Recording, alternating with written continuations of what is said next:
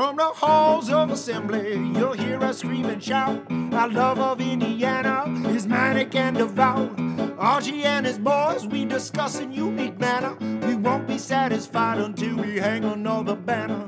Us two goofy guys go by names of Ward and Eric. And as you probably know by now, we're Hoosier Hysterics. Hoosier Hysterics. Hoosier Hysterics.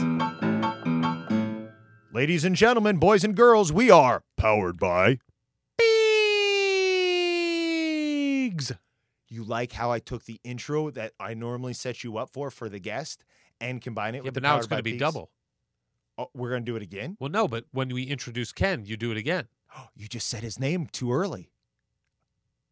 The Ken is the generic term I use for any guest. You blew the surprise because they definitely didn't read who the guest was. All right, just go. Tell us who we're talking to today, Eric. This is exciting because anybody who is a member of Pigs, anybody who visits the site regularly, knows of this gentleman's work, but he is the unsung hero of the Pigs family. He has tremendous insight, not just to the Indiana program, but he's covered professional sports leagues. He is a sports dude through and through. And what I love about our guest today is he really takes, besides doing throughout the season the podcasts that everybody loves, the Pigs podcast. Morning after. I'm there every morning after. Absolutely. And big things that happen throughout the year, whether it's the football program or the baseball program. This gentleman is responsible for all that great podcast coverage. But he also is great at taking kind of a macro view of what's going on. I think so many of us get lost in what 5-star didn't come to Indiana. What recruit are we looking at this camp coming up next weekend? And what this gentleman does is kind of takes a step back and goes, where are we as a program? Where have we been? Is it reasonable to get to the place where everybody wants to get? And I'm speaking specifically about an article that he wrote just a couple months ago. Oh, we're going to get into it. Big time. And he really is a guy that is just so useful to talk to when we talk about the state of Indiana basketball. So without further ado, please welcome Pigs' own Ken BIKOFF. Welcome, Ken. Well, thank you so much, guys. You know, it's that's a lot to live up to. I don't know. Some say that I have just a high level view. Other people say I'm a homer. Other people say I'm too negative. So I think I'm getting it probably just about right. Yeah, exactly. And I do, not to embarrass you, Ken, but just to heap a little bit more praise on you. Our partnership with Pigs started many months ago now, and the person who is responsible for actually executing the partnership with Pigs is Ken BIKOFF. If there was no Ken BIKOFF, Hoosier Hysterics would not be part of the Pigs family. Very patient with two guys who had no idea what they were doing with podcasts. Thank you for talking us through that and getting us acclimated. Well, you know, I've been asked by people, you know, are you bothered that they did this partnership? Is this something that, are they stepping on your toes? And I say, absolutely not. No, absolutely not. There's a news and an entertainment division that we're working with, and you guys are doing an absolute great job of talking to you know, whether it be Cody Zeller or Verdell Jones or Laz or you know, or any Pigs, Rab Johns, all of that. No, it's been great to have you guys with us and to jump in with Pigs. I think it's a great partnership. So not to heap praise on you guys, but no, you keep know, going, absolutely, it's been great. it's been really a lot of fun, and it's I think been a great addition to the site. Not a good addition, a great addition to the site, because there is a situation where, you know, you get so involved in covering the team and you want to be able to cover day in, day out games, game reaction, breaking down what happened the night before, that it can get a little bit swallowed up to try to get somebody on the phone or try to set something up. I give you guys a lot of credit. It's a hell of a lot of work to try to line up guests and get everybody on the same page, make sure you connect with them. And when you're talking about guys that you've been talking to, some guys are overseas, some guys are doing that, I give you a lot of credit because that's a hell of a lot of work. I used to co-host a national radio show in Chicago that was based out of Chicago.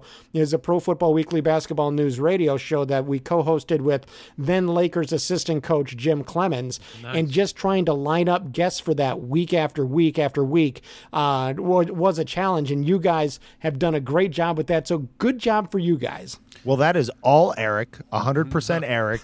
He's amazing at that. I am the lucky recipient of all that hard work. And, I'd say it was a little bit of a snake oilsman act in the beginning, just to convince people that we were legitimate. And then you got a few of these people to say yes, and then all of a sudden we didn't have to try to trick them and think that we were legitimate. We're like, well, look, we talked to Calbert Cheney, so come on, we must be okay. So many emails of we've got Calbert Cheney, we've got.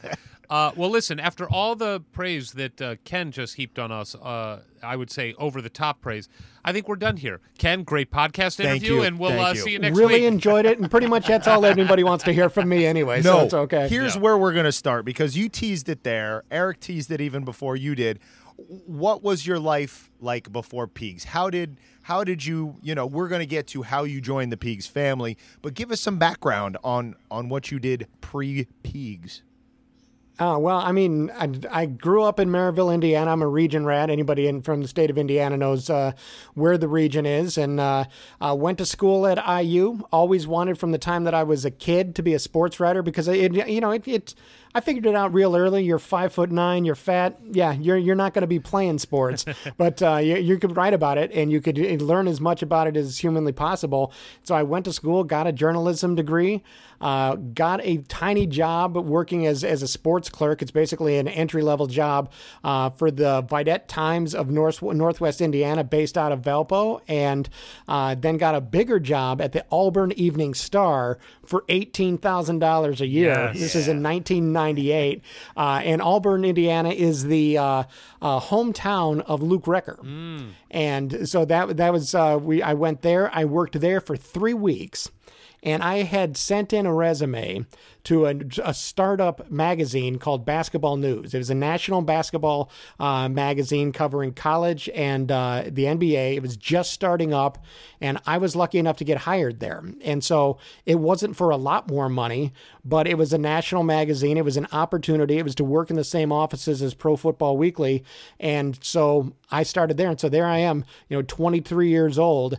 Had just turned 23, and all of a sudden I'm covering the Sacramento Kings and the Memphis Grizzlies and everything, the Vancouver Grizzlies back then, the Raptors and the San Antonio Spurs and the Indiana Pacers, and plus like the Big Ten and the Mideastern Athletic Conference and the Southland Conference, all these college conferences and NBA teams, and it was just like a trial by fire. I mean, they threw you right in there, and all of a sudden you're covering NBA, NCAA, going to tournament games, it's a dream of what, if somebody who's doing what I was doing, it's a dream to be able to do all of that. And you were on the road? And especially do it, what's that? You were on the road, Ken, on those covering the NBA games? Sometimes I would go on the road. A lot of times it was dealing with correspondence and, calling people and just working sources to find out the inside. Basically what we did is we hired these correspondents, and they would be able to tell us the stuff that they were uncomfortable writing. And so then it came our way, and we were able to get that inside stuff. Now, this was, again, internet was real young. It was 1998, and so the internet was real young. But we were able to take a lot of what they had done at Pro Football Weekly, because it was in the same offices, and turn it over into basketball. And so, yeah, there was some travel of going and visiting correspondents and going and covering some games and doing things like that. But most of it was based out of offices and then just working the phones and building sources and doing everything like that. And it was a great way to earn a ton of experience with all of that. Then once I also was covering basketball. They got the opportunity to do radio shows. So I started doing radio shows, and that's kind of where the broadcast side of what I do, where that came from, was there. So I did that. I had the national radio show. I had the opportunity to cover Kirk Hastings' trip to the NBA pre-draft camp, which was in Chicago at the time. And I had been a Peag subscriber. I'd been with him just as an IU fan going back. And I called him And I said, listen, Mike, I'm going to be covering this anyway. Do you want me to give you any extra coverage? I just want the people to be able to see it. And he said, yeah, do that, and I'll comp you your subscription. I said, okay, that's fine. You don't have to do that, but I'm there. And so I like the site. I want to help out any way I can. And so I did that. The next year, Jared Jeffries came through the same way. And I did it again. And then I stayed in touch with Mike over the next couple of years. Yeah, but wait, Ken, to jump in. So you got free subscription your first year. What'd you get second year? Just another year of free subscription? Yeah, the same thing. Mike, I was doing it because it was fun and I enjoyed the site. What a cheapskate Mike is. I mean, he could bump it up a little bit. I mean, how about a gift certificate to Buffalo's or something? Well, look, it was a 3-day thing that I was able to help out, and I felt good about that. And then when a guy left Inside Indiana magazine, Ed Magoni, who's since passed away, the publisher, Mike said, I know a guy who's covered IU and covered the Big Ten for the past several years. Why don't I see if you're interested? And my dad had been a subscriber to Inside Indiana magazine for a long time, and I had even told him I would love the opportunity to do this. This would be a lot of fun. I would leave Pro Football Weekly and Basketball News and go from covering the NFL to cover IU football and basketball and live in Bloomington. I'd do that in a heartbeat. Wow. And yeah, that sounds real nice. Yeah, and so I interviewed with Inside Indiana, and it was Inside Indiana and Peegs.com were partners on the website, and that's how I ended up with Peegs. Wow. All right, let's go back to your time covering NBA, NFL. What was the craziest story that you covered that you either ran or one that you back-pocketed because it was just too nuts and you couldn't put it out there? It wasn't nuts. That wasn't the right word. What happened was back when Tubby Smith was the head coach at Kentucky, there was an incident after a game where Kentucky players got into it with Tubby Smith's wife. And she was yelling at them for some reason, and they barked back. It created a huge problem. And our SEC correspondent told us about it. It wasn't something that he was able to run, wasn't able to do anything with, but he told us about it. Well, we called Kentucky saying, hey, you got a comment about this? Right. And there was this whole thing. It blew up right away about this never happened. This is absolutely not true. And then as we continued to talk and say we're real solid on our sources, they said, well, it happened but not exactly the way that you're saying. And I was just at this point just saying, yes, let's do this. Let's run this story. It's Kentucky. Burn it down. It's true. First off, it's true. And that to me is more important than anything. It's true. And second, go ahead. We're a new magazine. You're able to make a name for yourself, but it's a true story. So there's nothing wrong with that. And the powers that be at Basketball News at the time instead said, okay, if we let this slide, maybe we can get a Q&A with Tubby Smith, and that'll help raise our profile as well. And, that's, what if we did that? And I was furious, just absolutely furious. Because, you're 23, 24 years old, yeah, and you're gung-ho. You're going to take on the world. Yeah, you're Woodward and Bernstein here. I mean, you're Ernie Pyle. Yeah. Yeah, it's a thing. You want to get the story right, and the story was true. And Kentucky said that didn't happen. So then the powers that be ended up agreeing to the story, to the Q&A. And then they said, okay, so we're going to do the Q&A. You guys aren't going to run that. And the powers that be there said, nope, we're okay. We'll do that. And he says, good, because that happened exactly the way you said it did. Yeah, but then the move is during the Q&A, hey, Tubby, what'd you think about your wife barking at the players? Like, that's the first question. I was not allowed to be a part of that Q&A. I can tell you that much. Oh, yeah, that's not fair. They all knew I was just furious about it, because to me, you do the journalistic thing, you do the right thing, and I understand that there's politics and everything that goes along with it. So that's the craziest thing that we saw, that we ended up just spiking in terms of a story. But I mean, just there's just tons of stuff that you see along the way that you can't really write about, you can't really do anything about. It's just it is things that you see in an NBA locker room. It's that, just crazy things that you see that you're just like, all right, well, For example, I'm not going to be able to unsee that. For example, I'll give you one. Yeah. I walk into the Bulls locker room at the time, and Ron Artest is Meta World laying Peace? on the Meta World Peace. He's laying on the floor in the locker room. There's nobody else in the locker room. I don't know where everybody else is. He is in the middle of the locker room naked, getting stretched by a trainer. And it was just like a regular stretching routine, but it's in the middle of the floor of the main locker room, and Artest is there naked, just getting stretched. And I thought, what the hell is going on here? That's absolutely crazy. There's another one, Sacramento Kings locker room, before a game. Scott Pollard was a forward for the Kings at the time. And he was a little bit crazy, if people remember him. This would have been 2002, 3, right in there. He used to have like samurai hair. And, he was, from Kansas. Yeah. He was, and so he is there. He is wearing just compression shorts. He is laying on his stomach in the locker room. He has broken up like a Hershey chocolate bar, and he has it laid out in front of him.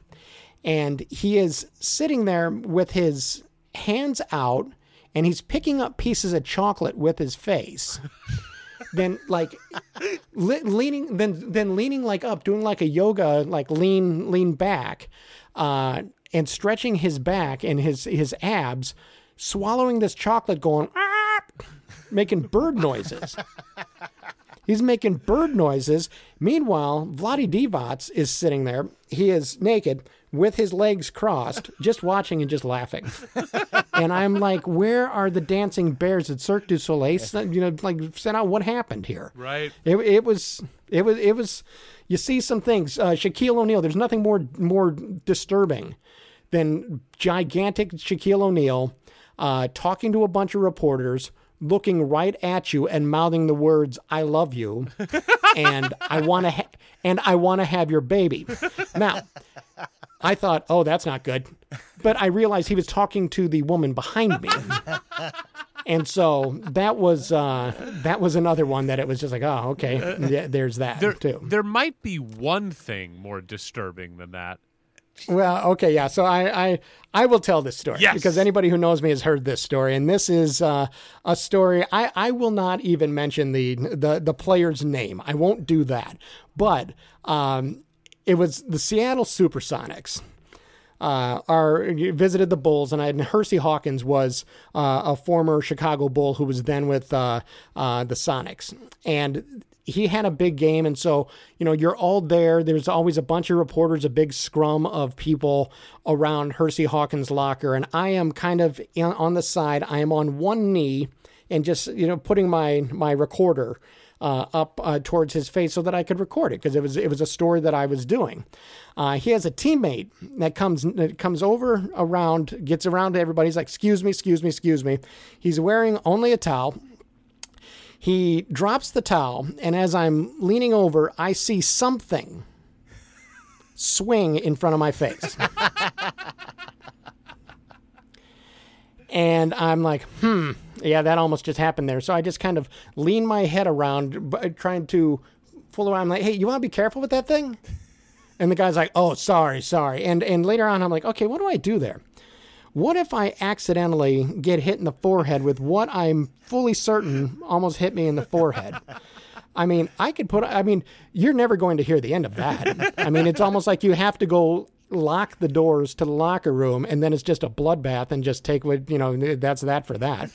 Because you never hear the end of that. That I would have to make that my Twitter handle. That'd be the only thing I could do. So that was just some of the stuff that now they're like, you're not allowed in the Indiana locker room, and I'm like, oh, thank God, because I've seen far too many things in locker rooms. I don't need to see more. So what year did you start officially with Pigs? 2005, 2006. So I got here, and everything went to hell immediately because Mike Davis got fired. Let's see, in the first couple of years that I was here, there had been 4 head basketball coaches, 2 university presidents, 2 athletic directors, and 2 football coaches, one of whom died. And that was, 4 years after I arrived here. So it was...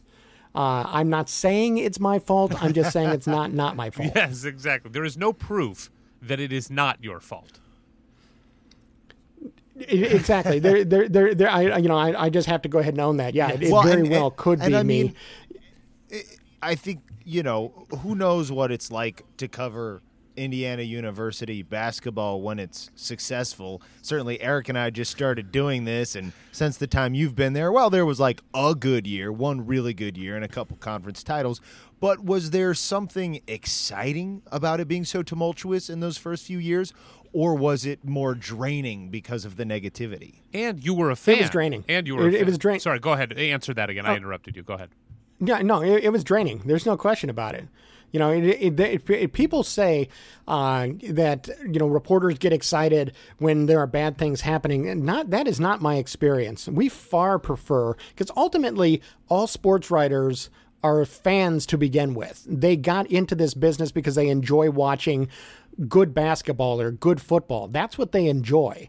And covering a good team is so much better than covering a bad team. Now, there's far more storylines if it's a bad team, but to me, that it's not enjoyable. It's not something where you're happy or excited to go to this press conference, especially those years, Crean's first couple of years when they were so bad. It's like all you had to do was insert different names and a different score, and it was the same story. And you knew that was going to be the case in November. Yeah. Crean's first year especially, you're like, oh man, they just choked on a 20-point lead at home to Lipscomb. It's going to be a little rough here. And it's not exactly the same. That said, I also think that, when you do have that turmoil, you are able to, I don't want to say bond with players. That's not the right way, but to a certain extent, players that can use you as a sounding board. If you build their trust, and I never set out to get anybody. And to me, if somebody says this is off the record, there are some people that are like nothing is off the record, and I just don't operate like that. I'm old school like that. If I burn you once, everyone's going to know about it. And it's going to be clear you're not going to be able to talk to that guy. So I take that kind of stuff very seriously. And then, so therefore people have been willing to confide in me along the way. And it has helped bring me context for the whole both sides of the story thing. You mentioned earlier a bigger picture. I think part of that, where I get that from, is being able to talk to somebody in the hallway outside and ask them a question, and they know that I'm not asking them to try to trick them or try to burn them with it, but I can find out exactly what it is, that they were thinking at that time, and they'll tell me the honest truth. And then next time I might have a little bit better context of where they're coming from, what their thought process is, and then I'm able to just kind of analyze it, I think, not better than other people, but certainly it makes me maybe understand more what they were trying to do. So because you have covered so many different regimes at Indiana, let's start with the one that was there when you got there. How would you describe Mike Davis as a person, as a coach? What was your interaction with him, and how would you relay that to us? The most striking thing about Mike Davis had to do with when he came back a few years ago as the coach at Texas Southern. We were really excited to see Mike Davis and he was excited to see us. I really felt that way, that he was happy to see us. Fans were happy to see him. Mike Davis, I was there for his last year. And one of the first things that I did for Inside Indiana, I had written a column for the Inside Indiana Basketball Yearbook saying basically, look, Indiana's going to need a run to the Sweet 16 or something like that in order to really get fans on Mike Davis's side. And one of the things that he said right off the bat was he pulled me over at a practice. We were allowed to go to practices, Mike Davis's practices. And he said, you know how hard it is to get to a Sweet 16? Do you know how hard it is to get to an Elite 8? I said, I know. And I also know that as an IU alum, I know what people are thinking about you. And you hear it too. I'm just being honest. That's if you want to win these folks over, this is what you have to do. And so one of my things is I never write anything I wouldn't say to the person's face. And so that's why, and when you get called out on it, you're able to back yourself up because you have no problem of what they have to say about it, or it's not a problem. And so that was like one of my first interactions with him. I was as honest as possible. I said, I'm not trying to stir up trouble. I'm also not trying to say anything that other people don't believe. I'm not reinventing the wheel here. People are saying this, and I'm telling you that this is what you're going to need to do. And so from then on, right off the bat, him and I got along just fine because I was honest with him. I didn't try to hem and haw and, I was honest with him. And I've been able to do that with every coach that Indiana has had there. And it has paid off for me. And in that, I think that I'm somewhat respected. I'm not going to burn people. If you tell me something's off the record, it's off the record, and that's how it is. And so that's Mike Davis helped set the tone at Indiana because I really appreciated the situation he was in. I know a lot of people didn't want Mike Davis to be there, weren't happy with Mike Davis being there, said he only went to the title game with Bob Knight's players, which is absolutely not true. And I think that I understood where he was at and what his situation was, that he was put in a situation where he probably shouldn't have been the head coach at Indiana. After they went to the title game, he probably should have left right then. But he didn't. And so he tried to make the best, because how do you walk away from the Indiana job at that point in your career? And so again, just being honest with people made a difference. And the players were not happy as time went on. And two of them accused us of being racist against Mike Davis. We want him to lose just because he's black. And I looked at the players. This is after a practice, and I pulled up the sleeve on my right shirt. I have the IU logo tattooed on my right arm. I got it before I was covering IU. I always joke that when I get old and my skin starts sagging, I'm going to look like I graduated from Wisconsin. But I graduated from IU, and I'm proud of it. I'll never not be proud of that. I said, so I have this here on my arm. You transferred here from Auburn. So don't tell me about what it's like or what we want or what kind of, is that element out there? Yeah, absolutely it is, but not from anybody covering this team, and you're wrong on that. Wow. And so that was not uncomfortable year. That's not the way that I'd put it, but I certainly thought that Mike Davis did the best job that he could for his experience level and the situation he had been put in when Knight was fired, because he did an incredible job with those first two teams and brought in some good recruits. Considering what Indiana basketball had just gone through, I think he did, a decent job for what he did. And, we've, as time has gone on, we've seen how tough it is for people to go through that transition and be successful. Mike Davis was successful through that transition. I give him a lot of credit for that. And I think I appreciate more now after having talked to Jared Jeffries and A.J. Moye and Tom Coverdale about how forward-thinking Mike Davis was even on the offensive end. That they were like, yeah, he had over 100 set plays we ran. And I think a lot of stuff, I was in my early 20s at that point, and probably more drunk than I was, paying attention to what was really being executed, more interested in the results. And, I think as we've seen him climb back up, slide down the ranks of college basketball, and now he's been climbing back up. It's been a fascinating journey to watch. And, clearly his time was done at IU and can't really have regrets on that. But then as he went, they brought in Kelvin Sampson. Now, what was your take on that initially, and how did that evolve over his brief stay in Bloomington?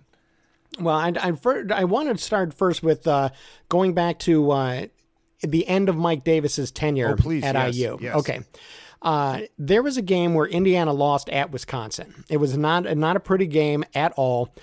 He loses, Indiana loses the game, and after the game, we're sitting around waiting. Usually the visitor will come in first, and we're waiting and waiting and waiting. And he hadn't announced his resignation, anything like that, but we're waiting and waiting. And finally, Bo Ryan comes in. And, he goes first and does what he has to do. And then after he leaves, we're waiting and waiting. And finally, Mike Davis comes in maybe an hour after the game. He comes in, he does his press conference.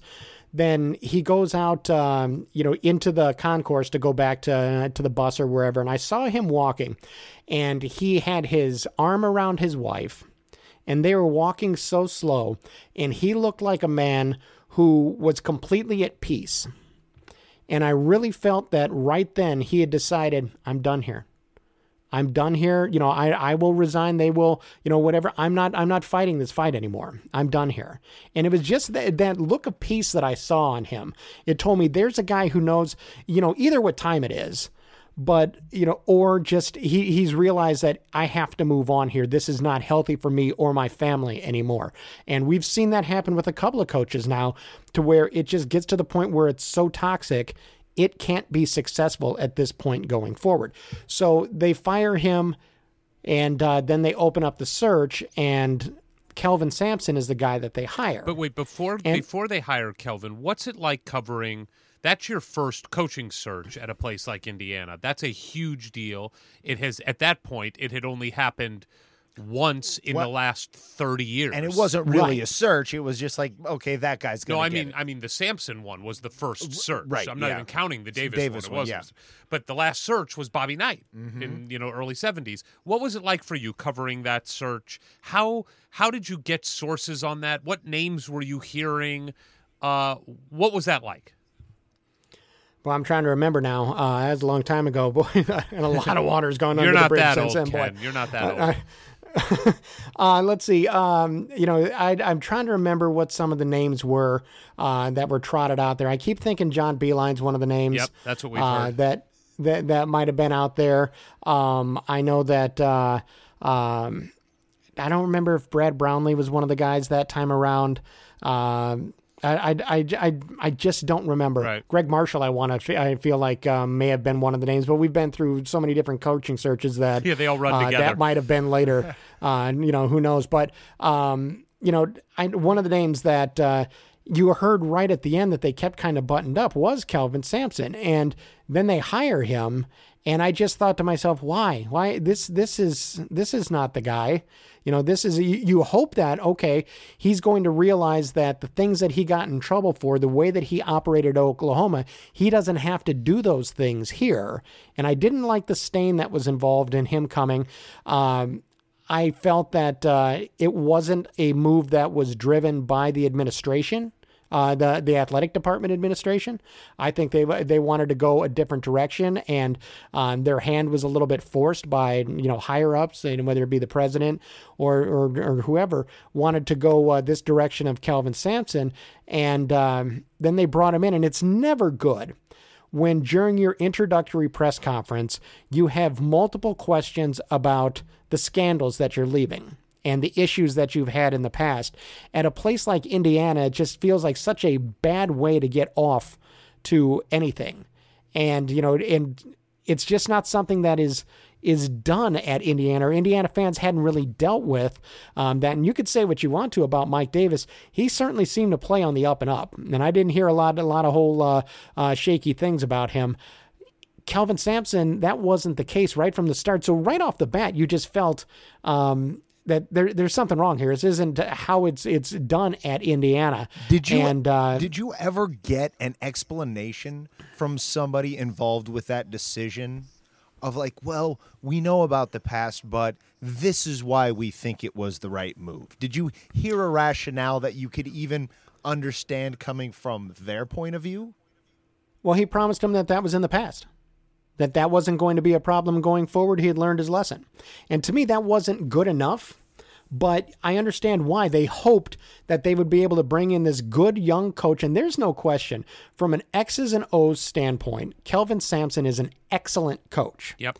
He's an excellent coach who brought, on-court accountability to the program. Not off-court accountability in any way, shape, or form. But on court, I remember him sitting in a press conference talking about how DJ White had been just terrible that night and really needs to decide what he's going to do with his basketball career because he has all the talent in the world, but he's got to make things happen. And DJ White was sitting 18 inches to his left.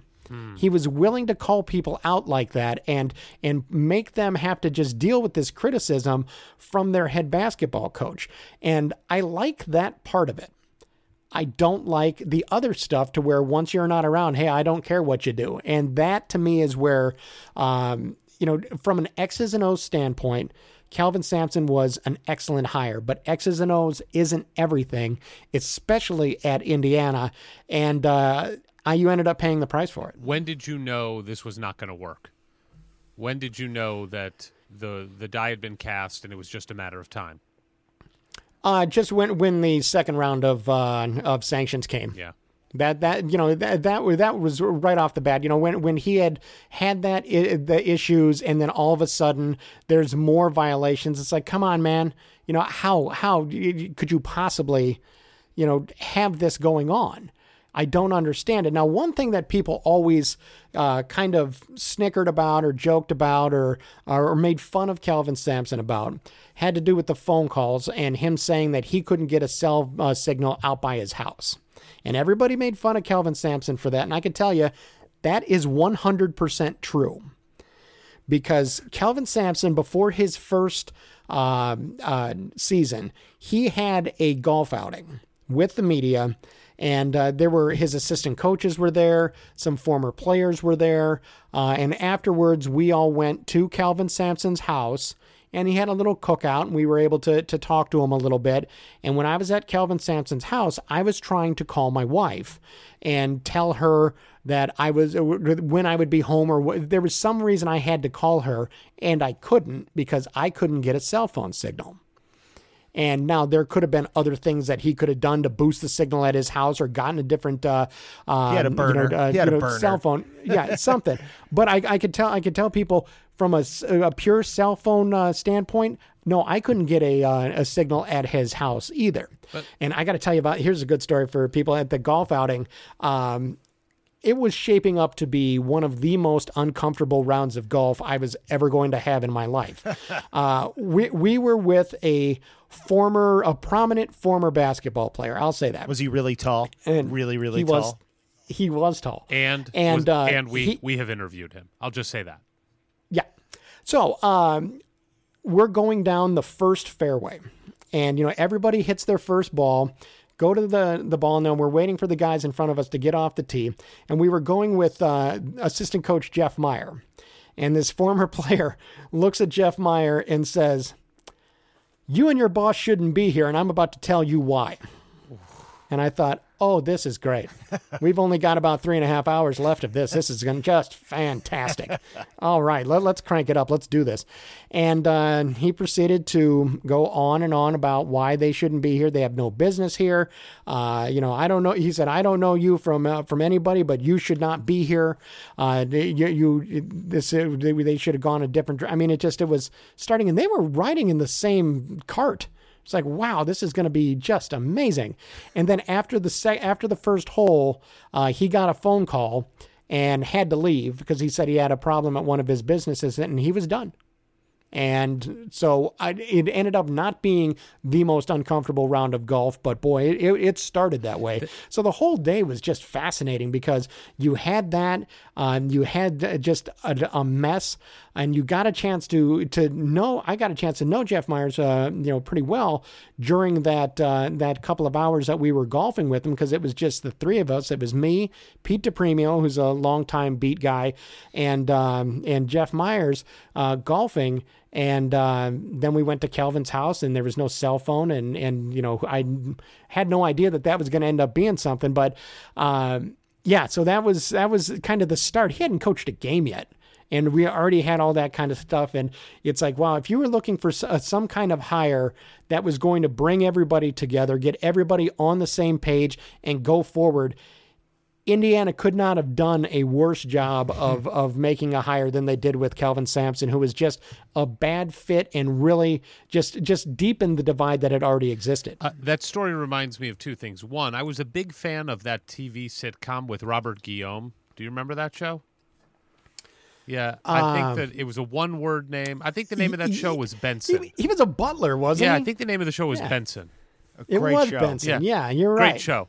And then the other thing I wanted to say is, and I think you will agree with this, if the only thing Kelvin Sampson was guilty of was phone calls, Indiana may have withstood that storm. But there was a whole bunch of other stuff happening that hadn't quite leaked out, that everybody inside, including the reporters, and I'm assuming you, knew was happening, that leaked out afterwards. But the program was a mess inside. A lot due to the fact of what you said before, that off-court accountability was not something Kelvin Sampson was concerned about. And so I do think, and I've heard this from various people, that if it was just the phone calls, they may have stood through that with him. But it was the phone calls plus failed drug tests plus 20 Fs on the team plus just bad guys that were doing some very questionable things that just made it so that Indiana could not stand by him. It sounds like the locker room was dangerous, like going to a bad part of town. Yeah. Would you agree with that assessment? Oh, yeah, absolutely. I mean, I know that, you guys talked to Rab Johns a few weeks ago, and him and I have talked about this, and, at the time we were talking about it, that it was, it's like Capone in tax evasion. Right. Right. That's what they got him for. That's what they were willing to move on him with that. And, all this other stuff, it was irrelevant because he's out of the picture, and this is how they got rid of him. But it was far from the worst thing that they had. And, during the season, you hear things, but getting confirmation of it is a much, much different thing to where you can print it. Right. Well, and like I said, in your role at that point, and then going forward with new hire and up to present day, what do you see your role as, like, objectively covering the state of the Indiana program? But when something like that's going on, that's so toxic and poisonous, do you feel kind of like, journalists when the freedom of speech is under fire? Do you feel like a call to action that you need to put out articles and insights to let people know there's a problem that needs to be fixed inside the program? Because I was not following Pigs at the time. Eric got me into it later in the game. Certainly I would be reading every word of something like that now. But did you guys internally at Pigs be like, look, man, we need to let people know there's a real problem here? Well, again, from a journalistic standpoint, if you're going to report on stuff like that, you damn well better be right. And you better have your solid sources and everything that goes along with it. And, hearing things is one thing. Hearing people talk about it is one thing, but then getting people to go on record and talk about it and being able to prove what you're writing. To me, there's no difference between, newspaper journalism or, Pigs.com journalism or anything like that. It's not a rumor mill. It's not a rumor monger situation when you're talking about those kind of things. But what's the difference between like a source, an unnamed source, say in your Kentucky situation with Tubby Smith's wife, compared to you're talking to somebody inside the program who doesn't want to go on the record, where do you guys draw that line of what's rumor and what's a reliable source? Is it proximity to the program, being inside the program, being a firsthand eyewitness to something? Yeah, pretty much. It doesn't have to be that, but it better be somebody who's super duper close and is willing to talk about it. And you have to look at each source, and you might believe those sources, but again, it is you take that information, that context, and use it towards trying to prove something. And it's far more difficult to prove certain things along the way. And yeah, you could do it, but it just has to be how far are you willing to go to do this. And there's never a situation where it's a matter of, well, we need to protect the program. That's never once been a thing that that Peegs has talked about, that Rabjohns has talked about, that the beat guys have talked about. That's just not how we're doing it. We're not actively out to get somebody. But if you hear something, we're going to at least investigate it and see who we could call, who we could talk to about it, and try to get our sources, do good journalism. And when you're dealing with some of this stuff, it's more difficult to get people nailed down on that. And you can't just go with, well, this guy told me that he talked to a guy that you can't do that. Now you could go and somebody say, hey, I heard this.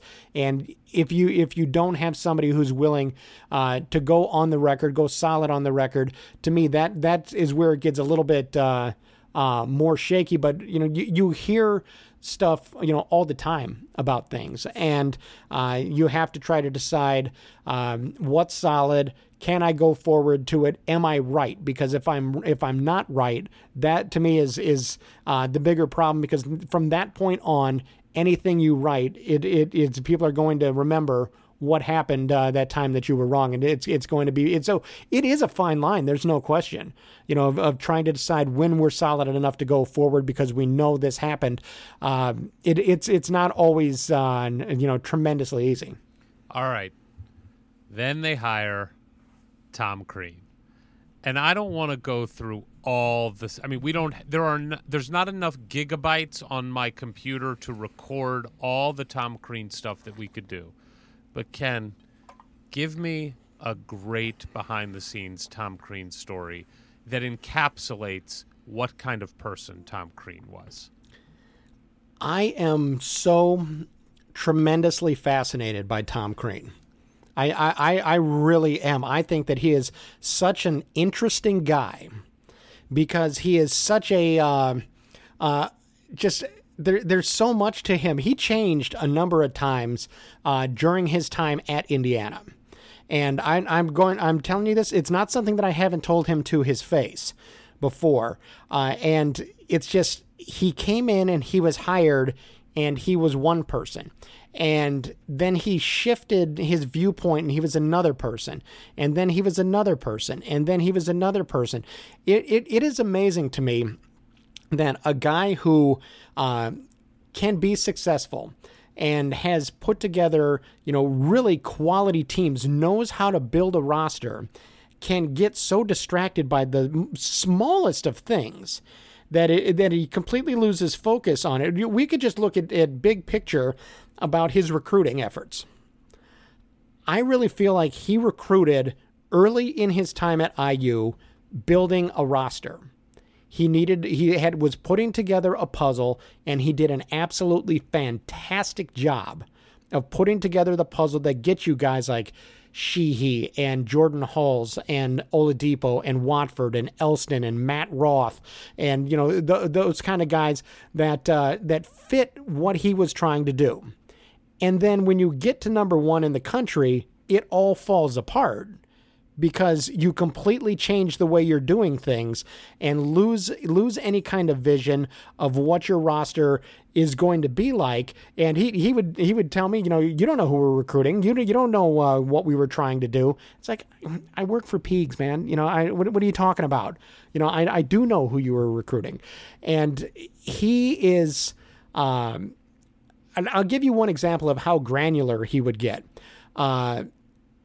It was just during games, he might not like the placement of the big heads that they had. And so he would talk to people about, in-game, why are the big heads spread out like that? You've got to get those back to where they need to be. You've got to get them in and do that. There's another time he was talking about how he had heard that the colors red and green are more distracting. And he wanted to get more big heads with the colors red and green in them. And this was at a post-game press conference. And it was right around Christmas. And sure enough, the next game, they had some red and green Christmas presents that were in among the big heads. But to me, you're the head coach at Indiana University. The big heads are an interesting little thing. It wasn't unique to Indiana. I think San Diego State had done them previously. I had seen them, Mike Davis's last year during the NCAA tournament. They're somebody else that Indiana didn't play, but somebody else had them. So it wasn't like Indiana's idea. It was, what are you doing? Yeah, Why are you care? Why do you care? It's lunacy. It's total lunacy. It's crazy because you don't. That is unimportant. He could have spent that time nothing. coming up with a better inbounds play or defense, yeah. or maybe work on some defense and not deflections. Well, no, here's the thing. I'm not saying that he doesn't know how to coach an offense or be a successful coach, because he does. Indiana got to number 1, went to back-to-back Sweet 16s, won a couple of Big Ten championships. He knows how to make things happen. It's just that focus that is lacking. He's easily distracted, looking here, looking there. And again, what disturbed me the most, though, was just how different he was over time, how he changed. I got really concerned about Tom Crean the summer after they lost to Syracuse in the Sweet 16. I went to an IU baseball game. I was covering the baseball game at Bart Kaufman Stadium, and I was walking behind Crean early in the game. Wasn't talking to him. He was just walking through the crowd. And previously, Crean had really been engaged with people and just shaking hands, taking pictures, all of that kind of stuff. And look, people were not happy about them losing to Syracuse, but it wasn't near at the point of how toxic it would be. It wasn't at that point. And he really just had his head down. People were trying to talk to him. He was ignoring them. And it was just so different than the cheerleader that we saw early in his time. That was when I thought, what is that about? That isn't okay. And he had been so tight that year to the point that after that summer, when I got a chance to sit down and talk to him, he seemed more relaxed when I was talking to him. I said, good, last year you were a piano wire. I mean, just you were so uptight. There's no way that's healthy to go through a season like that. And so it was that kind of thing to where, like, almost a victim of his own success. Well, I think it was. I don't want to use the word paranoia. That's not the right word. I think about it. Tom Crean is the head coach at Marquette, goes to a Final Four, becomes the head coach at Indiana University. And I don't think it's a stretch to say that he is the third most successful sports coach in his family. Right. And how much of a struggle is that when you have a guy, your brother-in-laws are the Harbaughs, and not exactly not known for busting people's chops, and here you have Tom who's a successful basketball coach, and has to deal with that. Never played the game. Jim Harbaugh played the game. Tom Crean didn't play the game, and I think that got to him a little bit. He needed to prove that he was that he knew what he was doing, even when people knew that he knew what he was doing. And that created issues because then he would change philosophy depending. I mean, I remember the one year he was talking about we're suddenly this year we're going to start running a European style of basketball. It was a guy that was the coach for the Cavs for a year, I think, had been David really Blatt. Successful in Europe. Blatt. What's that? Yeah, it was David Blatt. Yeah, Dave Blatt. That he'd been really successful, and that's what we're going to be running this year. And I thought, well, you sure as hell better have been recruiting for that for the last couple of years if that was your plan, because that's not going to work. You can't all of a sudden decide going into this season, we're going to change the way we play. And that again, when you're shifting as much on the fly as he was, and going into an off season with a bunch of guys oversigned with the attitude of it's just going to work out. I don't know, man. You need more of a direction, more of a solid rudder. You have to be able to bring stability to the program, and that's one thing that, especially as he started to be successful or started to at least get out of those first 3-year doldrums, the program lost the rudder a little bit because of changing ways that he approached recruiting, changing ways that he approached people, the way he approached the media early on. And I feel like I'm not even letting you guys ask any kind of questions here. No, it's okay. This is great. But it's he would have these couple of media days where the media would come in and they'd put us through workouts, or we'd have a basketball tournament. It was fun, and they brought in old players, and it was a fun thing. And it's one of those things where you just get to know people a little bit better, get to know them as people.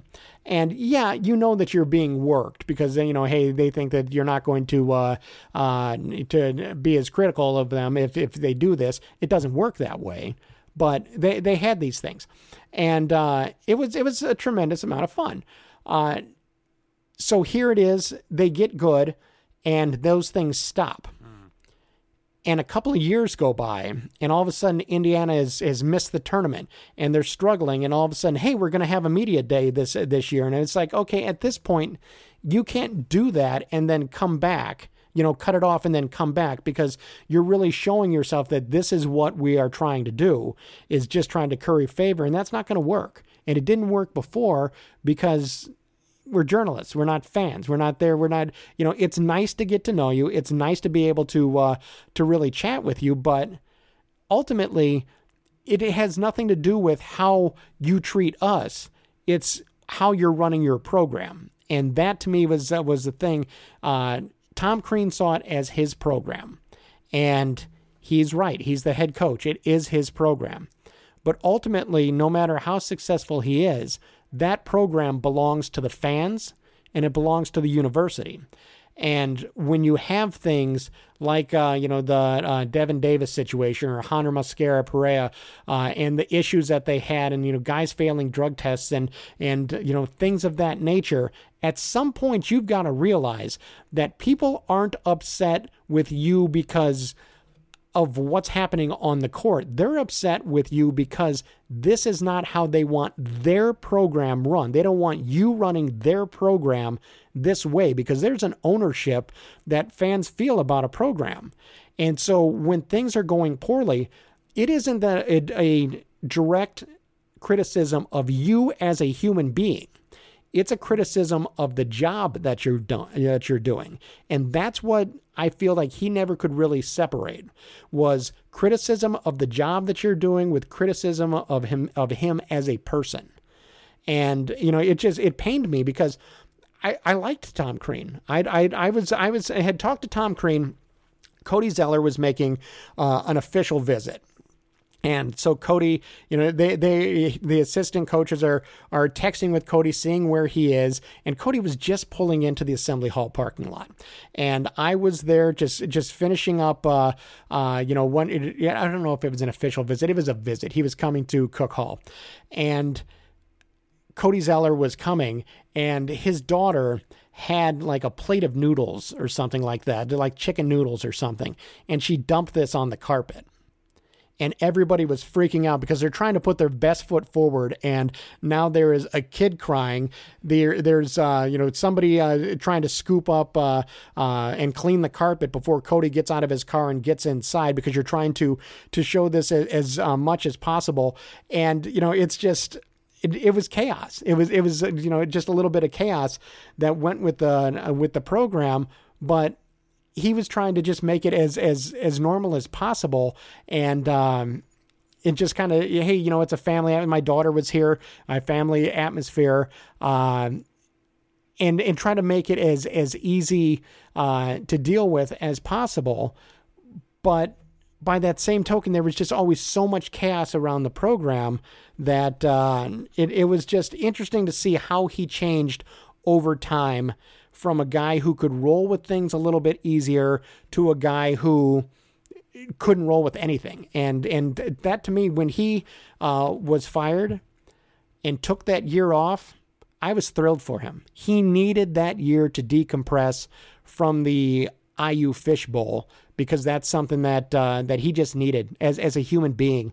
He needed to take a step back and kind of look at just what he did and how he went about things. And I'll give him credit. When he got fired, he texted a number of us saying, what did I do wrong? What did you think I did wrong? He was reaching out to try to just kind of get an idea. And I give him a lot of credit for that, because it's a little bit of introspection that hopefully helped him become a better coach when he got an opportunity.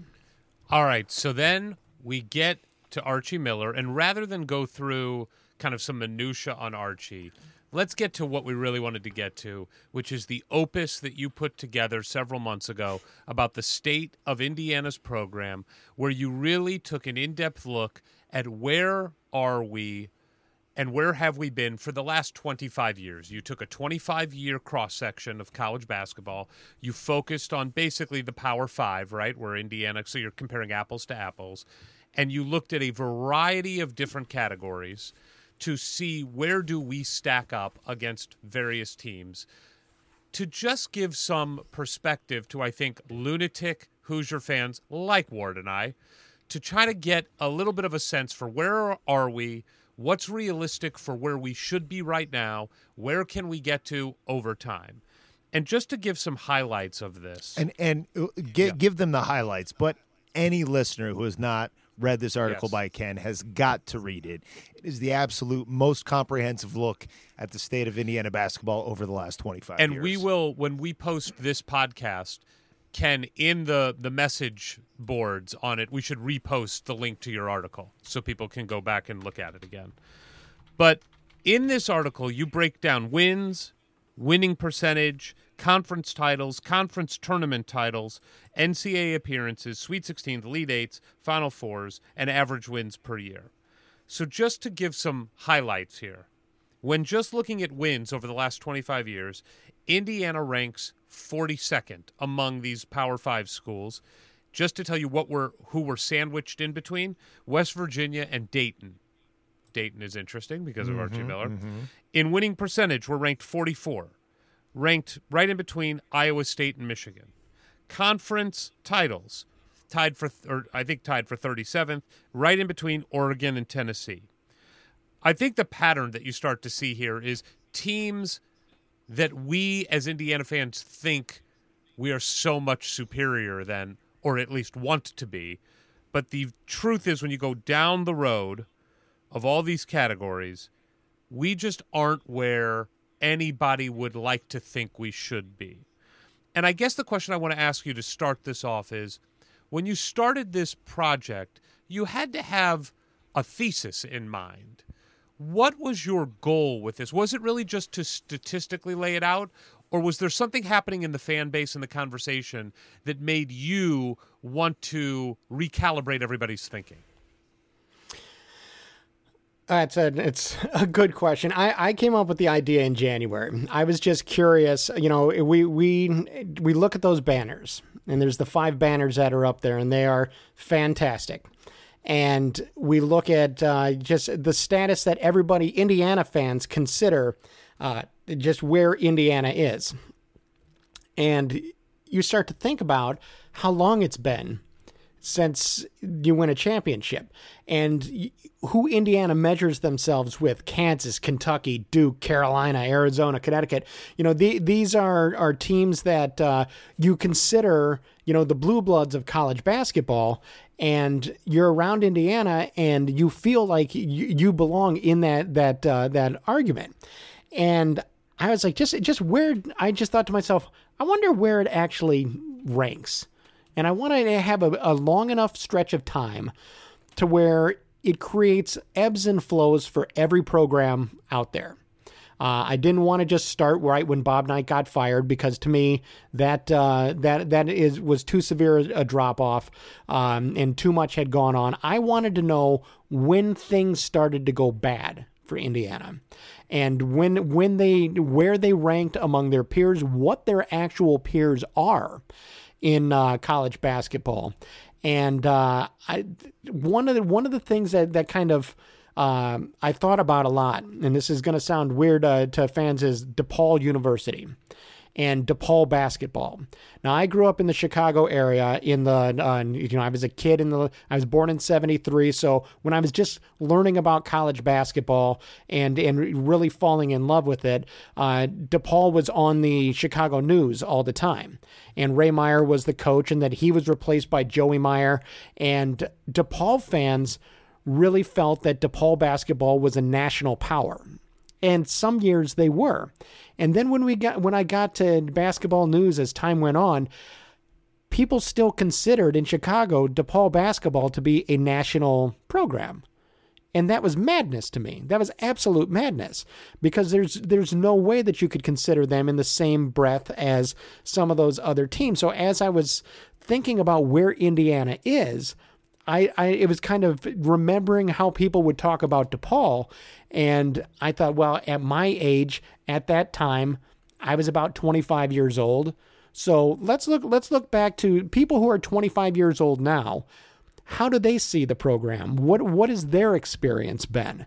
And that's what I was able to do, is go back and do just crunch a ton of data. And it took quite a few weeks for me to compile all the data, because I was able to put together it was a total, I think, of 106 teams is what it was. And of those 102 programs, it was overall wins, overall winning percentage, regular season conference championships, conference tournament championships, NCAA tournament appearances, NCAA tournament Sweet 16 appearances, Elite 8 appearances, Final Fours, NCAA tournament championships, and average wins per season and average losses per season. And then I did that for the Big Ten as well, because that's the other thing is, there's the national level, but against Big Ten teams, where do you stand? What is the your peers in the Big Ten alone? And it was really striking to me just how you had those rough years with Crean. There's no question that those were some tough years. You had Mike Davis's last couple of years, which weren't great, but you also had some about Bob Knight's last few years that were not great.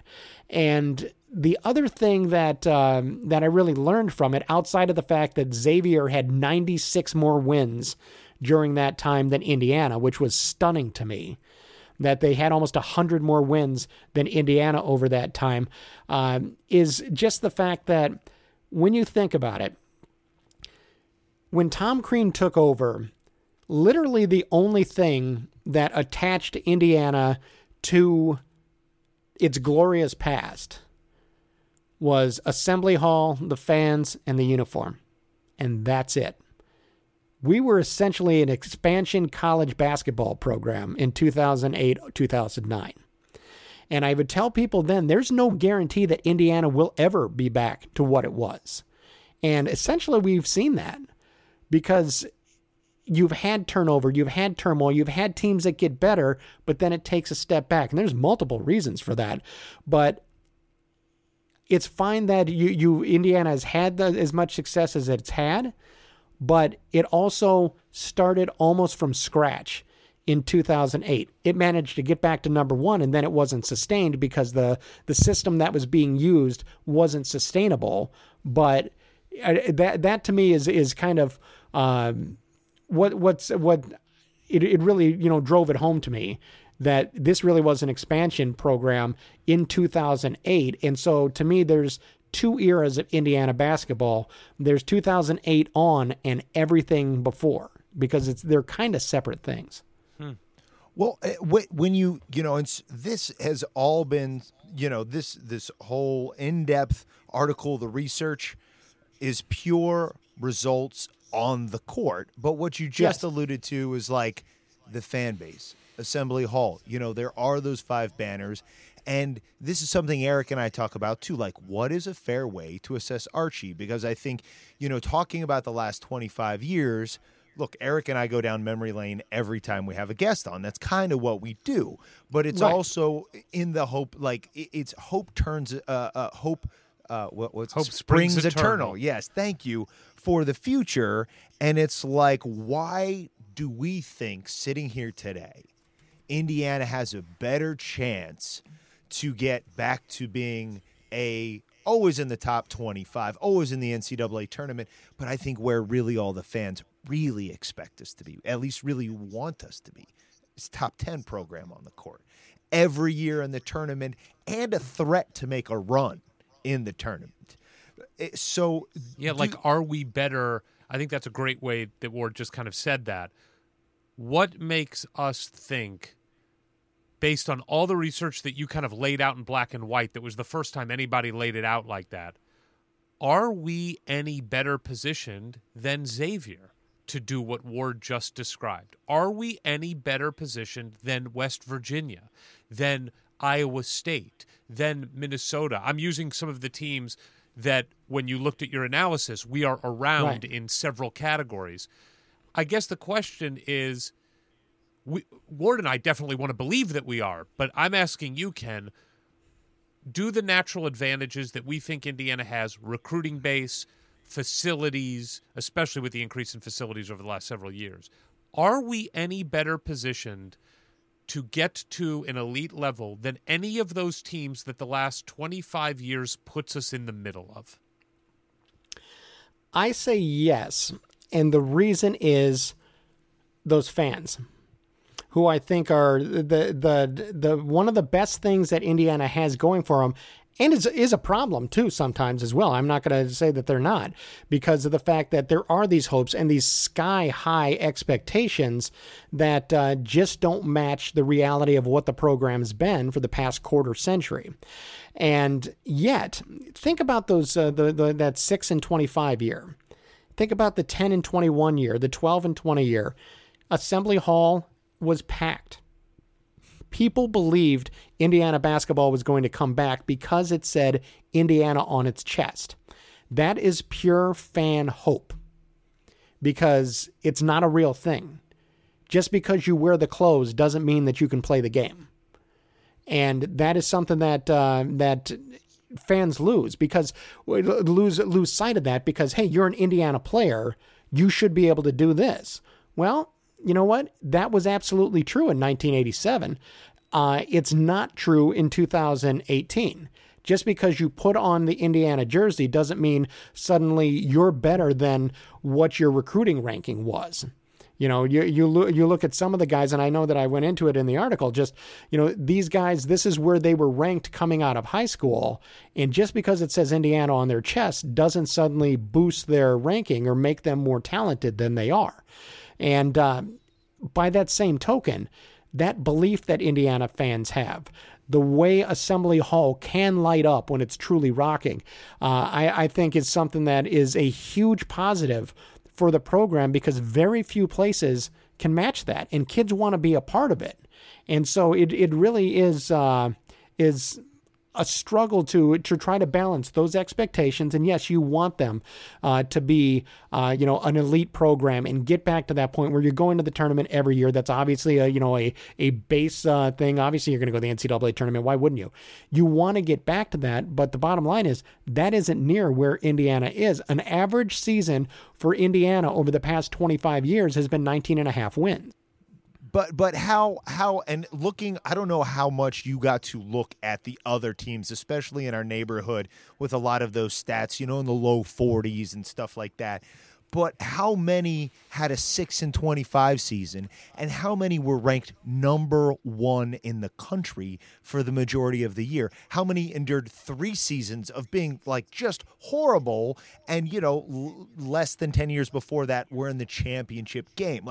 Don't you think IU has been more extreme in how bad it's been and how good it's been compared to a lot of those other teams, say 20 through 40?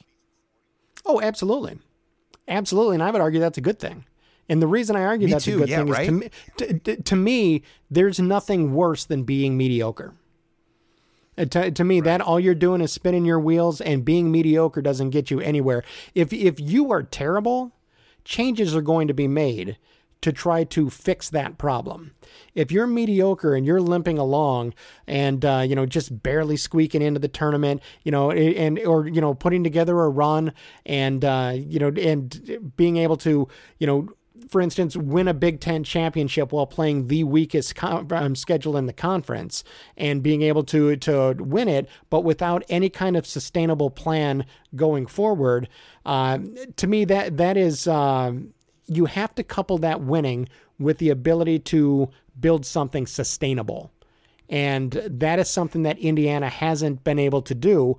And, so Mike Davis goes to the title game. Some say it's a perfect storm. I say, this is a team that could shoot lights out with a 7-foot special NBA caliber player and guys who just enjoyed playing together and really it just could get hot. And it was just beautiful to watch them rain threes on people. And you could beat anybody in the country when they were knocking down shots.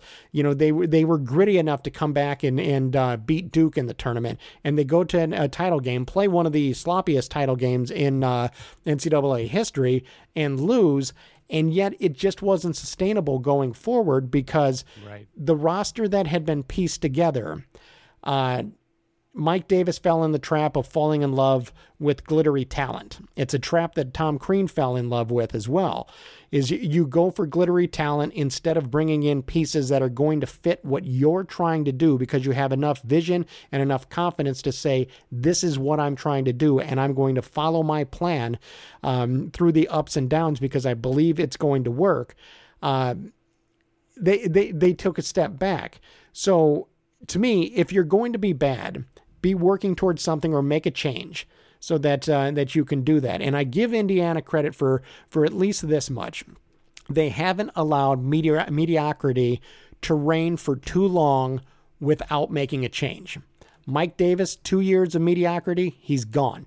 You had Tom Crean, where he built this program, went to the highest of heights, had a down year, but then won a Big Ten championship.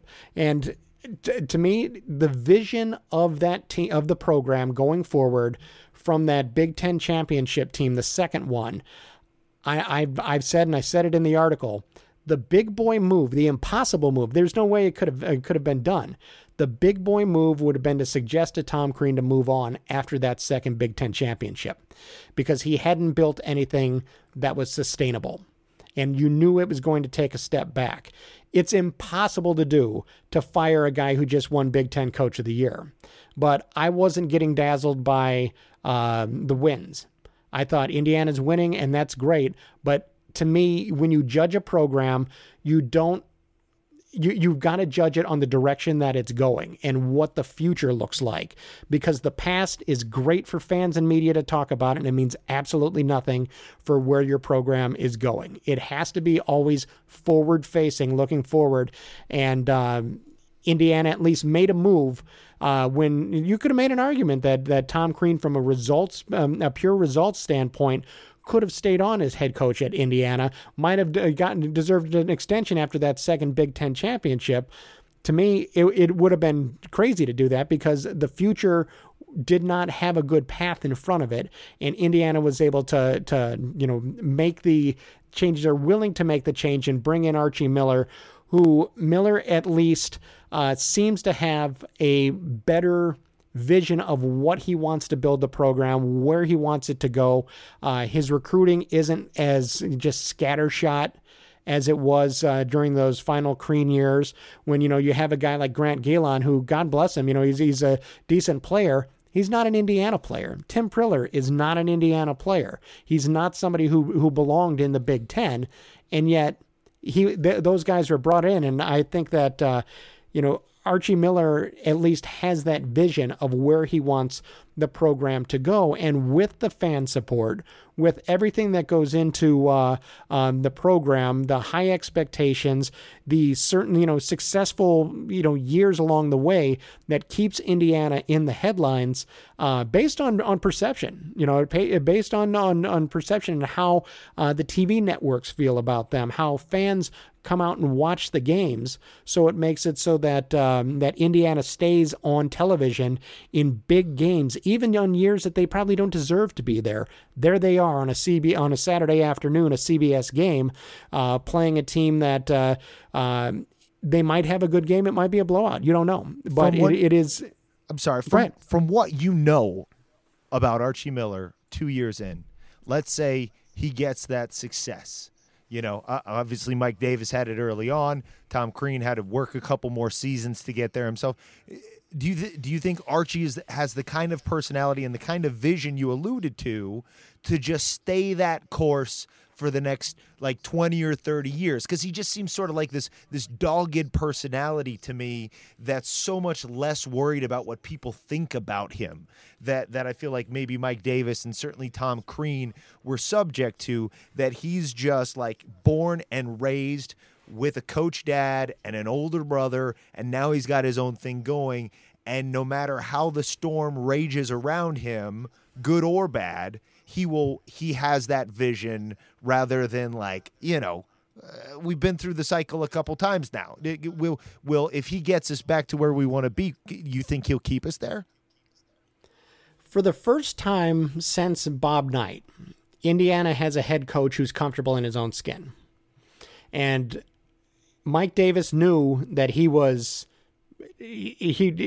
knew he wasn't ready to be head coach at Indiana, but he couldn't say no.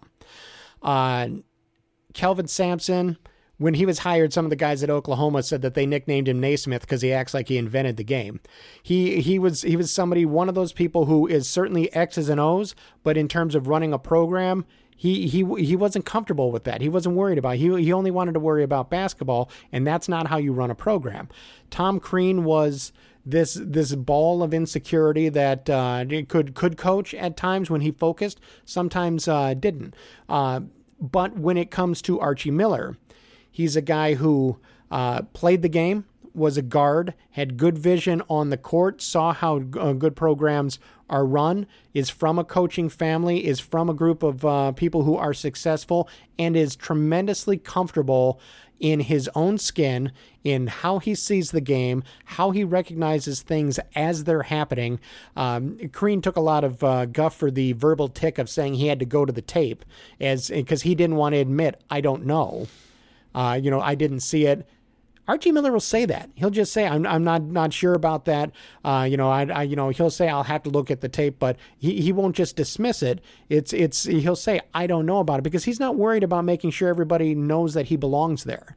He has a lot of just comfort in his skin, and he doesn't lie to people like Crean would tell these little lies about where anybody with eyes. I know that he was just backing his program, backing his players, saying, I know, we lost this game, but we're getting better. We're doing a better job at taking care of the ball. We have X deflections. We're getting better defensively.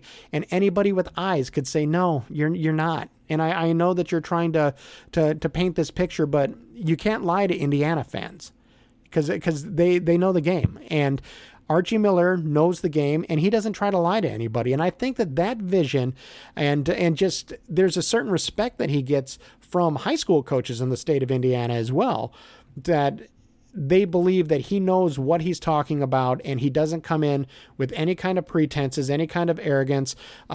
He just has confidence, but he's not overconfident. And that is one of the reasons why I just feel like he does have an opportunity to be successful at Indiana and be successful for a while, because he just has that confidence and that vision to say, I'm doing this the right way, and I know I'm doing it the right way.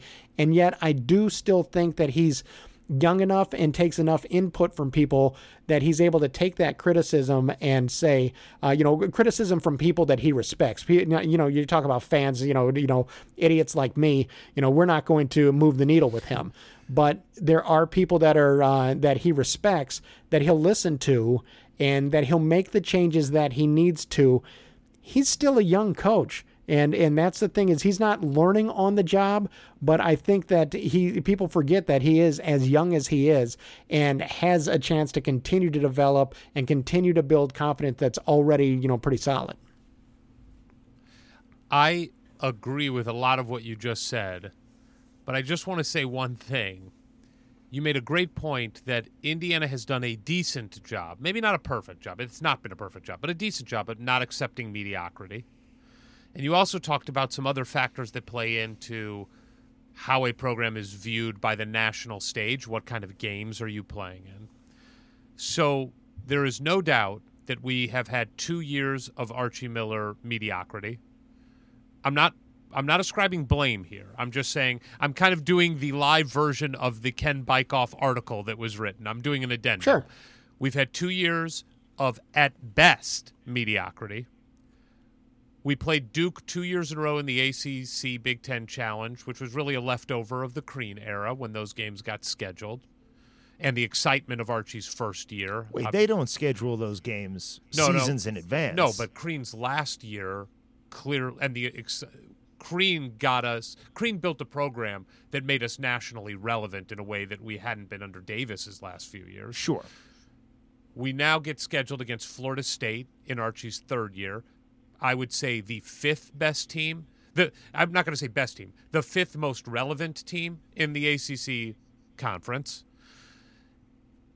You may be absolutely right, and I agree. It looks like Archie has a vision. It looks like he's going to put us in the position that we want to be in. It looks that way. We have no evidence on the court of that yet.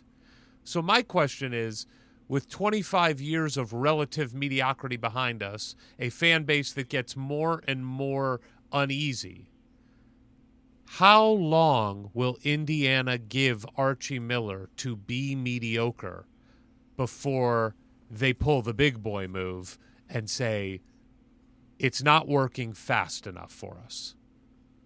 Well, I mean, look, those expectations, I've actually had people contact me saying, you get so involved in the year-by-year expectations and disappointment and all that one thing that the article I wrote really gave them was that overall view to where they realized, oh, okay, it's been this way for a long time, and this is our real peers now.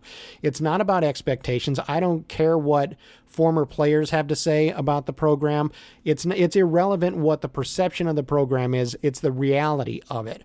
And if you look at the past couple of years, I just had no idea Archie Miller's first year how the coaching staff, the previous coaching staff, ever thought they were going to win with the group of guys that they had and the way that they liked to play.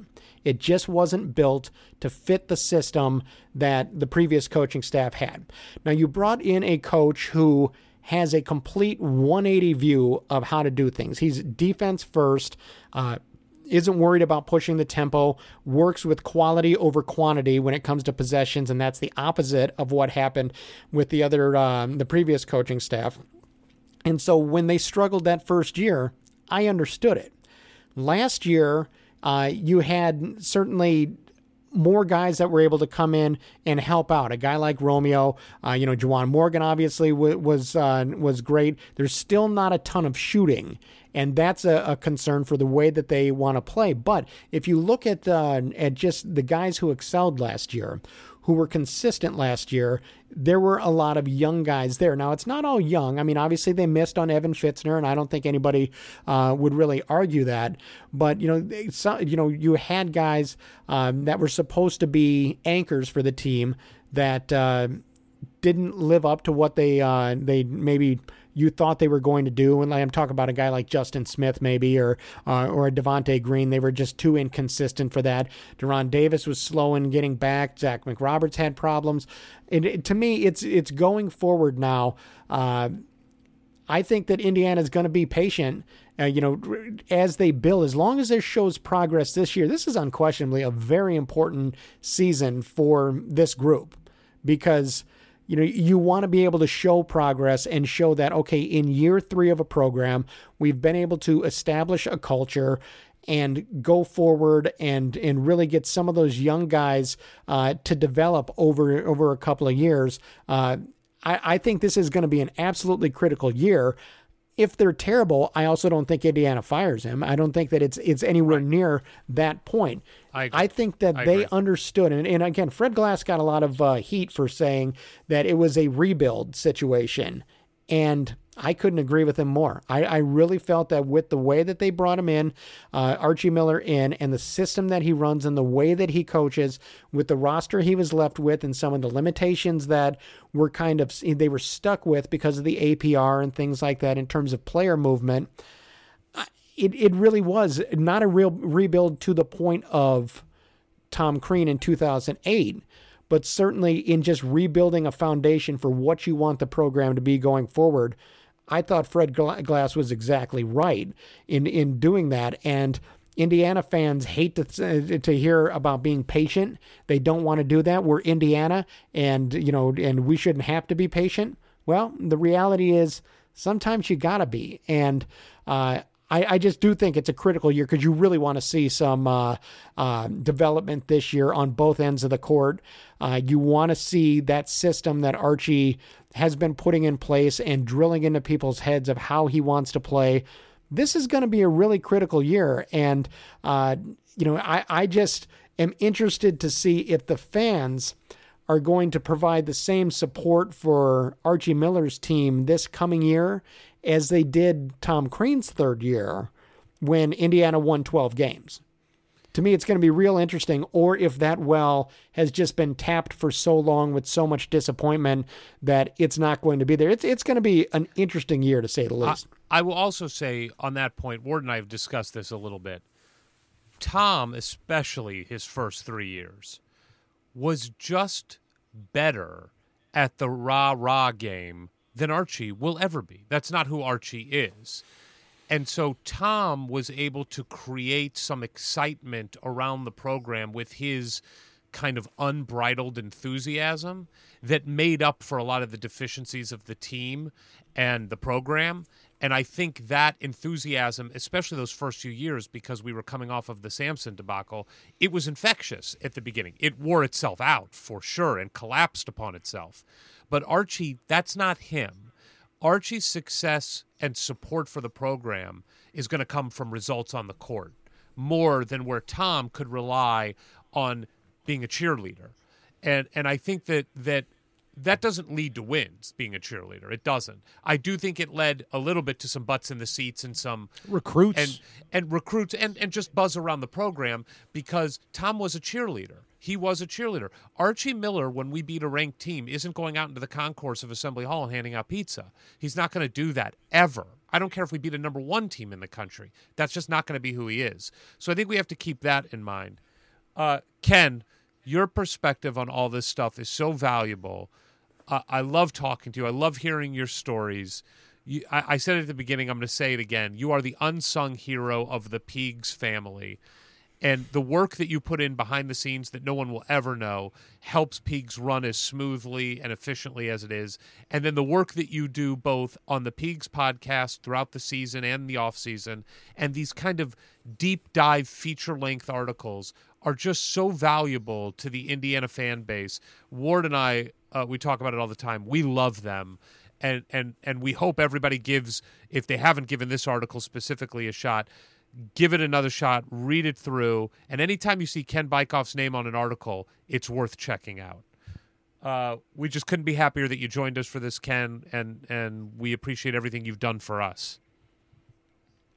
Well, I'm thrilled to join you guys, and it's all the deep dive stuff. That's really where I get down. I mean, I love history. I love understanding the perspective and the context that everything comes through. I tell everybody, nothing new ever happens, and the same problems that Indiana has had with their basketball programs or fan support or disruption. It's happened with football. It's happened with Lou Watson during that transition between Branch McCracken and Bob Knight. Lou Watson, had his issues along the way. Football is just been a festival of issues along the way. And Indiana, just as a basketball program, I just get into all these stories of where Indiana sports come from, what makes how we got here. And, that question of how did we get here is something that I think about all the time, whether it be for IU football, whether it be for IU basketball. That's where that genesis of the perception and reality story was just, how did we get here? How did let's look back, because it's easy to forget how we get here. And to me, that's kind of my role, is try to bring some of that perspective and not get lost in the minutia of how many guys, who missed a shot or who missed a defensive assignment, but where did he come from? Where did where did all of that go? Think about it. Romeo Langford just recently went in the draft 14th to the Boston Celtics. The Celtics had that pick because of a trade that involved DJ White in 2013. Wow, that's awesome. There's always... There's always and it was the Kevin Garnett trade that the Celtics had with the Brooklyn Nets. It was, and DJ White was a part of that. And, so things happen, but what you see in front of you every day is just the end of the story. And it's also the beginning of another story in 5 years. But, everything that you see, it started years ago. Maybe when somebody was 13 years old, that might have been when something happened that led them to this point. And for people to be cheering for him or booing at him, whatever you want to do, whatever's happening in front of you, what is happening right now is really the end of the story.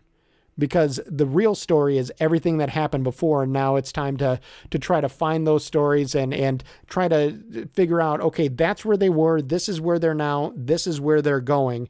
And to me, that's always the question for any program that you're looking at. And if we look at you guys with your podcast that you're doing, how that came to be, what you're doing with it, how you're building that, and where you're going with it.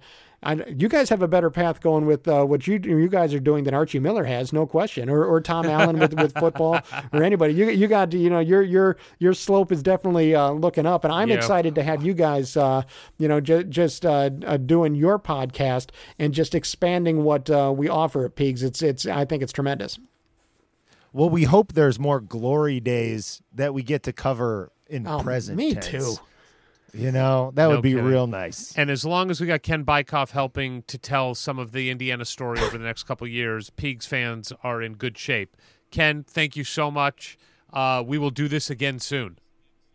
All right, sounds good, guys. Thanks so much. Hoosier Hysterics. Hoosier Hysterics. Okay. Ken BIKOFF. Just great insight, great perspective. Love his NBA stories. I just wanted to get more into your and I disagreements over what his article meant. Like, I guess he wrote the article, so it's out there. But we'll save that for another podcast. I go back and forth on what it meant. I keep a lot of things, like while he was talking, I was like, well, are we DePaul? Like, part of me was like, are we DePaul? But then he's like, the fans is what separates us. Okay, I buy that, kinda. St. John's had great fans. I don't know. I know we got 5 national titles. I know that's a huge part of it, and that's a big reason we still have all those fans, and that we're one of the 5 most valuable programs in the country every year, and why we have top 10 attendance every year. That's all fans. That's all boosters. That's all money coming into the program because, a lot of the people with the money do remember the glory years. I think maybe to Ken's point, they're getting old. Right. So they're getting real old. So when you look at, in the last 25 years, I didn't really get to touch on this. What is the legacy that Tom Crean left for the 25 and under? The millennials. Spray tan. Looking like a lobster. Baggy pants. And a lot of guys in the NBA. Yeah. More than Knight ever really had. Maybe at peak Knight, if all his guys were out there, he had 7 or 8. At some point, I'm sure that's true. But, when a recruit now goes into Cook Hall and can see Victor, Cody Zeller, and even you can stretch it all the way back to Eric Gordon, who's constantly playing deep into the playoffs. Those are things that DePaul does not have, that Minnesota does not have. They don't have 7, 8 guys showing up on NBA rosters right now. That's true. And you even on the spot was like, oh yeah, we did go to a national championship and we were number 1 in the country while then also being horrendous. So I think there's even more to get into as to why we are still special and special everything around the program that then leads. Why are you looking at your watch right now? I'm trying to make a point. Ken BIKOFF just texted me. Oh, that's cool. He just texted that he had a great time. I'm still debating on his article right now, is that I think with the right coach, and this is what we didn't get to touch on, And we know, nobody knows. Nobody knows. Archie probably doesn't know if he's the right coach at this point, though I think he does, believe that. I think he thinks he's the right coach. He does. Yeah. Anybody else, outside of the program, all those talking heads, I don't know. Everybody's got their hot take or their long take, depending on, if you've read Ken's article. But it's that whether it's IU or it's Wichita State, if you have the right coach, you can get to the Final Four. I agree but with when that. you're Indiana and you have the history and you have the fan base and you have the recruiting backyard that Indiana has, it should be easier. I agree. I totally agree with that. I knew you would. That I agree with. We'll see. Mm-hmm. We'll see. Well, look, no, I'm telling you what. If we have the right coach, it will happen. There's no doubt. Okay, right. I mean, the right coach goes to Texas Tech and takes them to the Final Four. Yeah, the right coach goes to Virginia and wins a championship. I bet if either of those coaches were in Bloomington. Well, I want to say that. I like to think that that's true, but I was just having this conversation with my dad. Fit matters. Fit matters. And just because no, it matters.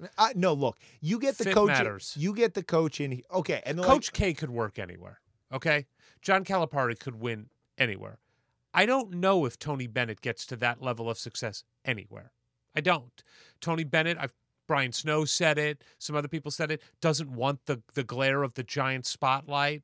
Like, that's part of why he liked the Virginia job and didn't like jobs like Indiana. I don't know if the glare of the spotlight tweaks you. Chris Holtman apparently did not want the Indiana job because of that. So fit matters is all I'm saying. That there are some coaches that transcend everything. Roy Williams is going to win everywhere. He won at Kansas. He won at North Carolina. Coach Krzyzewski would win everywhere. But look, I think if Bennett wanted that, he could win at Indiana even more than he's won at Virginia. But that's like an existential question because, yes, if Coach Bennett had the instinct to want the Indiana job, then he wouldn't be the guy that he is now. I mean, he wouldn't. He would be a different human being. The guy that took the Virginia job doesn't want the spotlight of the Indiana job. So that's not who he is as a human. So I don't think you can change that character piece of him and just go, well, yeah, but if he wanted it, he would be it. That's not who he is. I think fit matters. I think there are some coaches that can do really well and win at unbelievably high levels at some places and can't do it at others. Sure. I mean, the guy, this is a little different, granted, but the Gonzaga coach before Few was great at Gonzaga. Few didn't build Gonzaga. Few built them into what they are now, but Gonzaga was a good school. They won before. I think it was Musselman, wasn't it? The guy who went to Minnesota. Oh, okay. I'm probably wrong on the name. But the guy who was at Gonzaga and won and had good tourney runs went to Minnesota and failed miserably. Mm-hmm. Did he become a bad coach? I don't think so. Yeah, but don't you think if he'd went to Indiana with all its inherent advantages, he would have done better? I have no idea. The spotlight could have crushed him. Maybe he couldn't deal with the Big Ten style of play. Maybe he couldn't recruit at a school where you have 5 schools around you going for the same exact players, where at Gonzaga, you don't have anybody going for those players. I guess when you say the right coach, you got to factor all that into it. And we haven't hired the right coach in the last 19 years. The last time we hired the right coach was 1972, and we don't know if Archie's the right coach. Right. I hope to God he is. I guess what I think everybody should agree on, and I know several people I text with won't agree on this, is that we don't know that he isn't the right coach yet. That's fair. I think we'll know after next year. I think we'll know in 2 years. I think you and I will be in agreement he's the right coach if things go well next year. And if things go horribly wrong next year, you will disagree with me. If things go horribly wrong, not due to catastrophic injury, if we do not make the tournament next year and shit the bed in the Big Ten, I will have a pit in my stomach that is telling me it's not going to work because we should be better in year 3 than we were in year 2. And look, we know Optimist Ward will be like, well, think about Crean's 3rd year. That was not very good. That was not very good. I will, if this season goes badly, I will try to intellectually get myself braced for one more year of hoping, because what else do we have? But even what Ken said, I think, is fair. He compared what we were with Tom Crean's first 3 years to expansion college basketball.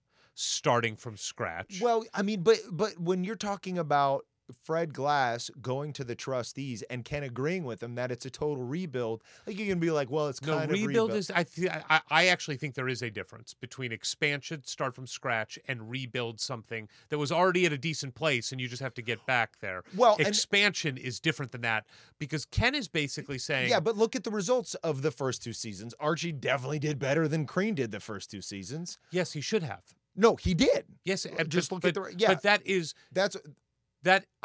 Right. I guess what I'm saying is flip positions. Give Crean what Crean left behind, and I think Crean's first 2 years at Indiana would have looked remarkably similar to what we saw the last 2 years under Archie, which is mediocrity. Sure. So I don't think what Archie did the last 2 years is anything to be excited about. But you just gave Crean back his own players that he left to Archie, which were a shit show. I know. Well, if Crean would have continued with those players, I mean, that's really the question. If Crean would have continued, if Indiana would have extended him, I have every confidence that the team would have been the same that we saw for the last 2 years as far as results.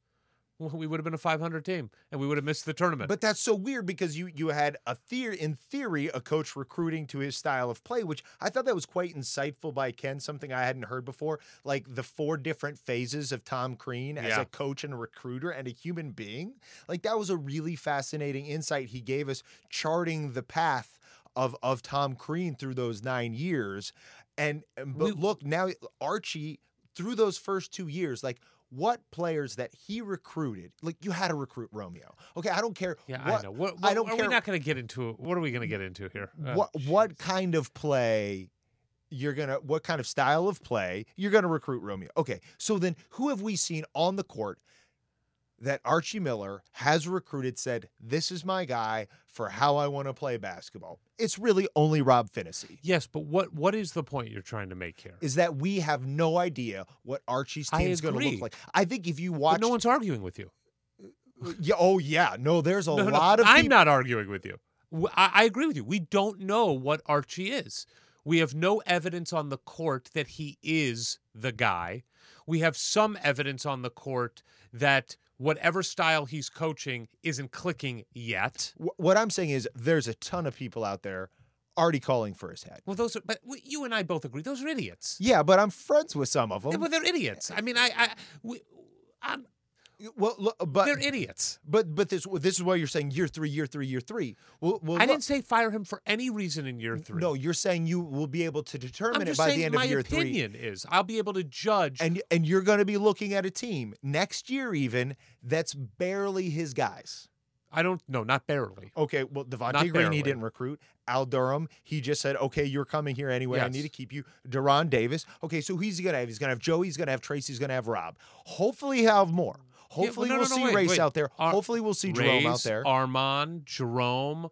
I mean, yeah, Joey. I mean, he's going to have 6-7 guys that are But I'm talking about who's going to be starting and getting a lot of the minutes. Is Justin going to be out there? Joey's going to play a ton. I'm still saying Rob is going to play a ton. The starting point guard. No, I'm saying Rob. I'm saying Rob is. But look, the only indication we've really had so far on the court of which Archie's all about is Rob on both ends of the court. Yeah, Demezy's his guy too.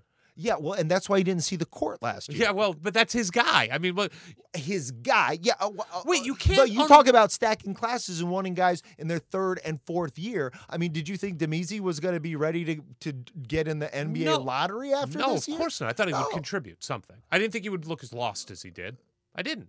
I watched. Yeah, but what have we heard about him since? I know, but you and I both know that we're not trusting what we hear about what happens in practice. You don't trust Juwan Morgan? I don't trust anything about practice.